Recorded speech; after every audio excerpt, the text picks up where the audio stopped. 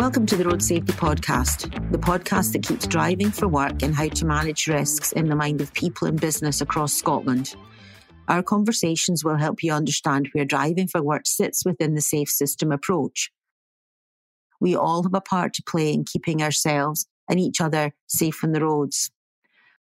This podcast is brought to you by your host, Dr. Karen McDonnell.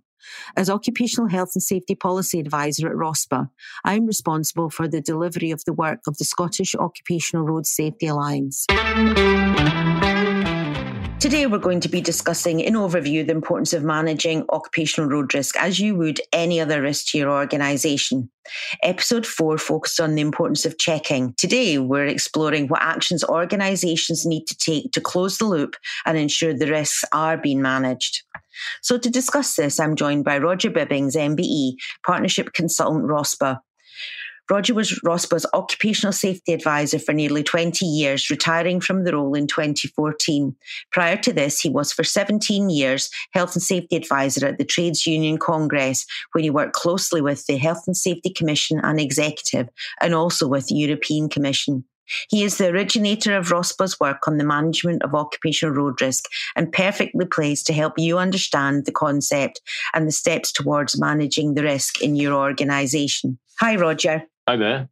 So today I'm hoping you can briefly explain what is meant by driving for work. What we mean by driving for work is using a vehicle, being on the road to enable you to do your job. Of course, many hundreds of thousands of people are professional drivers. Driving is their work. But what we're talking about in driving for work is not being able to do your job without getting in a vehicle and driving to a location, for example, to meet people, deliver a service or whatever, deliver goods even. So what we're trying to focus on are people, and we're talking here about possibly millions of people in the workforce for whom a vehicle is an essential tool in their work.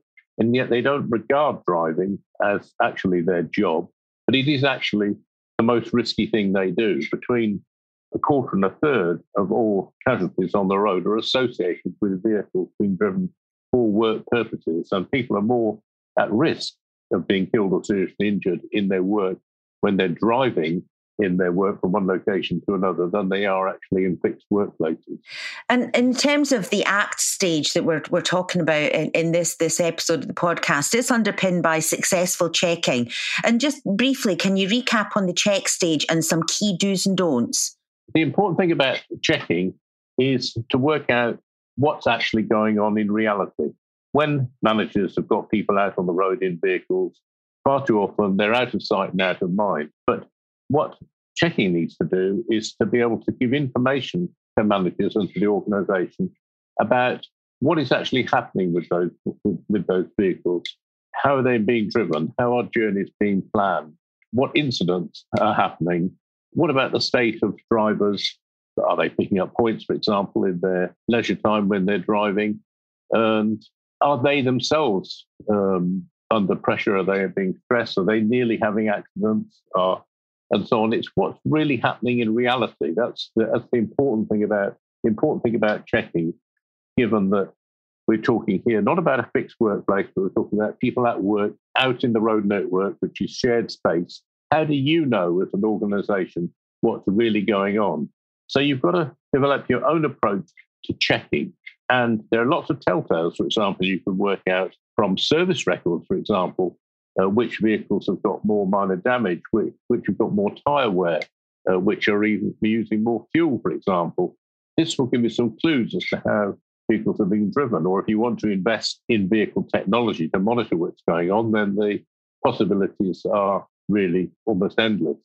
So the whole purpose of checking is to work out what's really going on. I think that's perfect. And I was just reflecting there. It's almost like a window on what's going on in your organisation, the check-in series, the check-in element within the Plan, Do, Check, Act series. The word ACT suggests that organisations really do need to take action and do something based on what's been uncovered. So once you have your data, once you've looked at the data, what kind of actions can organisations take to start managing that risk? Well, the first thing is you actually need to plan and make time and space in which you're going to review. And you're going to need to get people in the team to bring forward the sorts of evidence they're looking for. Maybe the drivers themselves, maybe the person managing the fleet. You've got to get a little team together and actually commit to doing a review of your actual on-road safety performance against your policies and your objectives to see where the gaps are and what lessons you've learned. And if, for example, you find that certain drivers are using speed inappropriately or there's too much harsh braking going on, you need to concentrate perhaps on those drivers to say, let's spend some time with them, just discussing this with them as line managers, or maybe arranging for extra training. If you find, for example, you've got a lot of minor damage on vehicles that's associated with reversing, then rather than investing training just in on-road driving forward, you need to spend some time on reversing safely. If you find, for example, that some drivers are driving a lot at night when they shouldn't be, then you need to be looking at scheduling. So basically, make time and space to see what your checking information is telling you. To what extent are you achieving the standards and the expectations that you're setting for your drivers? And if there are problem journeys, problem drivers, problem vehicles, you need to work out what you can do to get back on track and to be running a properly safe driving operation. So it's essential that you structure the information you get from your checking in such a way that it's helping you understand what's really going on. And what I would say is, don't be afraid to press the point about learning from accidents and incidents. And in fact, don't wait for really serious accidents to happen. Really value and thank drivers for telling you about the near misses and the incidents, which the near miss incidents they've been involved in, and get them to give you the basic facts about them so that you can start to build up a picture and a pattern of the kinds of events that they're nearly being subject to. The whole piece there about taking time and space, sort of makes me consider about how often do you think an organisation should pause and reflect, so to pause and reflect on progress made, to pause and reflect and consider whether or not their occupational road risk policy should be revised. How frequently do you think people should do that? Well, it depends on the complexity of the organisation. You should certainly do it at least once. You should certainly do a big review at least once a year.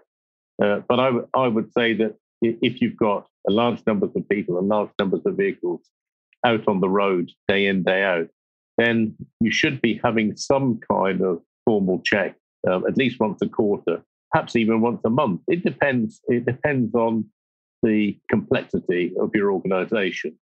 There's no hard and fast rule about that. The important thing is to get a team of people together to do the reviewing. And this is where I'd stress the importance of involving drivers. It's all very well saying, well, we'll leave this up to the health and safety manager. Unless you actually can involve the drivers and the people on the sharp end, you won't get the richness and the experience and the information that you really need to work out what you're going to do next. The important thing in safety is first of all, not to think that you can solve it all in a day, tick in the box, done that, move on, now you're totally safe. That will never happen. Safety is something you've got to continually work at over time. And when you do a review, there's always many, many things that you could put time and effort into to improve. So it's a question of prioritization. So when you do your review, you want to work out what are the most serious issues that you seem to have uncovered in your review, and work out how you're going to address that with the limited resources that are available, and make sure that everybody understands why you prioritise in that way. I think the important piece there for me is very much about visibility of the policies and procedures, so when you are managing that risk, as you should any other risk to your organisation, how do you ensure that it's embedded across the business, and how do you ensure that everybody understands their role in delivering success? So in your experience, what quick wins can be made by organisations as they tackle driving risk? I mentioned three things. One is training and expertise. One is leadership, obviously, and the other is involvement. But the thing which can, I think, deliver the quickest wins is real visible felt leadership, not just by the senior managers in the organisation, but by team leaders. In other words, if team leaders actually really believe in safer driving and road safety, and they take it to heart personally, then this will come across in the way they communicate the importance of the company's policies to other staff who are out there on the road. So lots of organisations are tempted to say they'll invest in driver training, first of all. I would say nothing wrong with that. But the first thing I would do is make sure that all team leaders and senior managers are properly trained and properly understand and sign up to what the organisation is trying to do. I think that's a really valid point in terms of the purpose that SCORSA fulfills, bringing together organisations to discuss these issues and providing opportunities for them to learn from each other. Because at the end of the day, we all have a responsibility for what goes on our roads, the ownership element of it. So I think that sort of captures that incredibly well, and the importance of visible felt leadership and team leadership. And these terms are applicable, they are scalable from a small to micro business, right the way through to multinational organisations, all of which fall within the SCORSA membership. So in terms of a simple action plan, how can a simple action plan that's scalable depending on the size of your business and the complexity of your business, how can a simple action plan support this continuous, improvement? Again, it's go back to objectives. It's about making sure that at any point in your operation, you've got safe vehicles, safe journey plans, and safe drivers. Those are the three things that you're aiming at all the time. If you can find gaps, things which are eroding or degrading your capacity to deliver those things consistently, then that's really where your action plan should focus. So your action plan should always be related to your objectives. So the improvement plan. The important thing about improvement plans is not to beat everybody over the head. You need to give acknowledgement and recognition to people who've achieved good safe driving standards. So it's very good, very important to internally to have just memos and emails thanking people for safe driving. You may have award schemes. You may take part in a variety of award schemes which are out there, but you can learn a lot from other companies that are getting recognition. The important thing in the action plan is not just to have a lot of instructions and commands, but also to highlight the practice, to thank people, and to establish champions in the business for safer driving. So if people who, particularly those, there's nothing like the return of the prodigal, particularly those drivers who've had problems and who've taken on board lessons and have become enthusiasts for safer driving, if they can become mentors or champions or people who can give toolbox talks or whatever to others, and that's an important part of the action plan. The action plan isn't just about the hardware and the operations. It's also your action plan needs to be people focused most of the time. I think for me that people focus is a fundamentally important part of taking an action plan forward and delivering this continuous improvement. And really conversations about managing occupational road risk and road safety in general do save lives. And you've given some very clear insights there into the fact that all road users have got a part to play in terms of delivering organisation performance improvement. In terms of the road safety framework, Scotland's road safety framework to 2030, these conversations will save lives and they will help us achieve our overarching goals. So how can we keep conversations about occupational road risk going and driving for work going throughout the road safety framework to 2030 and encourage people listening to the podcast to really start to speak to their people and with their people about driving risk? I'd say the most important thing is to make sure that road safety is never an afterthought. Bring it up to the top of the agenda. So, for example, when you're doing supervision one-to-ones with people, when you're doing even annual performance reviews, make sure that road safety, how is the driving going? Make sure that topic isn't an afterthought, that it's up there with the health and safety issues at the beginning of the conversation. So make sure that road safety is always near the top of the conversation list. That would be my number one thing. And the other thing I would say is to try to take the blame and shame out of road safety. Everybody likes to believe that they're the best driver there ever was. And of course, if we're honest, we know we're not. The really good driver is the one who knows they never stop learning. and there was always room for improvement. But the ability to have sensitive conversations with people about their driving and about road safety is sort of part of a set of coaching life skills generally. But we're out there on the road far more than we realise. It's a far more risky place than we realise, and the scope for us to improve how we perform out in the road network is far greater than we realise.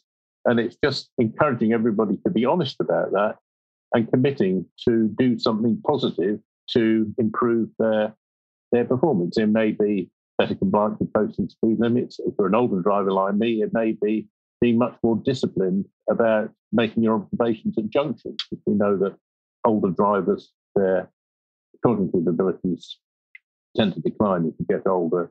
And so you actually positively got to make that commitment to not just looking once in a cursory way at a junction, but actually really looking and seeing, maybe look twice in both directions before you actually make the move. So it's having these sorts of practical conversations with people about things that they can do personally to improve their driving, and also removing the fear that they may feel about raising assistance with managers. So, for example, if they are being made to drive on schedules and at times of day which are on routes and so on, which they find particularly stressful and impossible to manage when they're trying to manage other work objectives, they need to be able to raise those issues and say, this isn't working for me, it's not good for road safety. I've got some suggestions and some solutions to make which can help us improve. So a lot of the challenges about talking road safety at work are really relate to the kind of culture you've got in the workplace anyway, and the ability that people have got to speak up and speak out and speak freely about their concerns and offer their suggestions as well. Yeah, I think for me, the takeaway from your involvement in this series is very much about road safety and driving risk, not as an afterthought.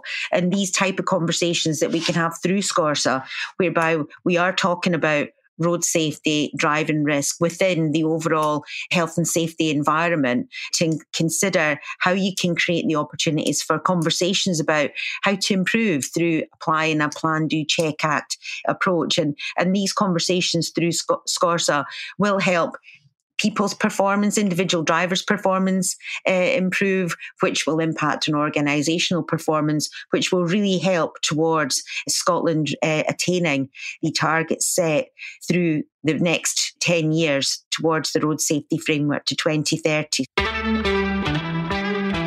Thanks so much, Roger, for again sharing your thoughts on this episode. And my thanks very much to you for listening. Don't forget to subscribe to the podcast on your usual podcast provider so you don't miss an episode. And we'd really love it if you could leave a review.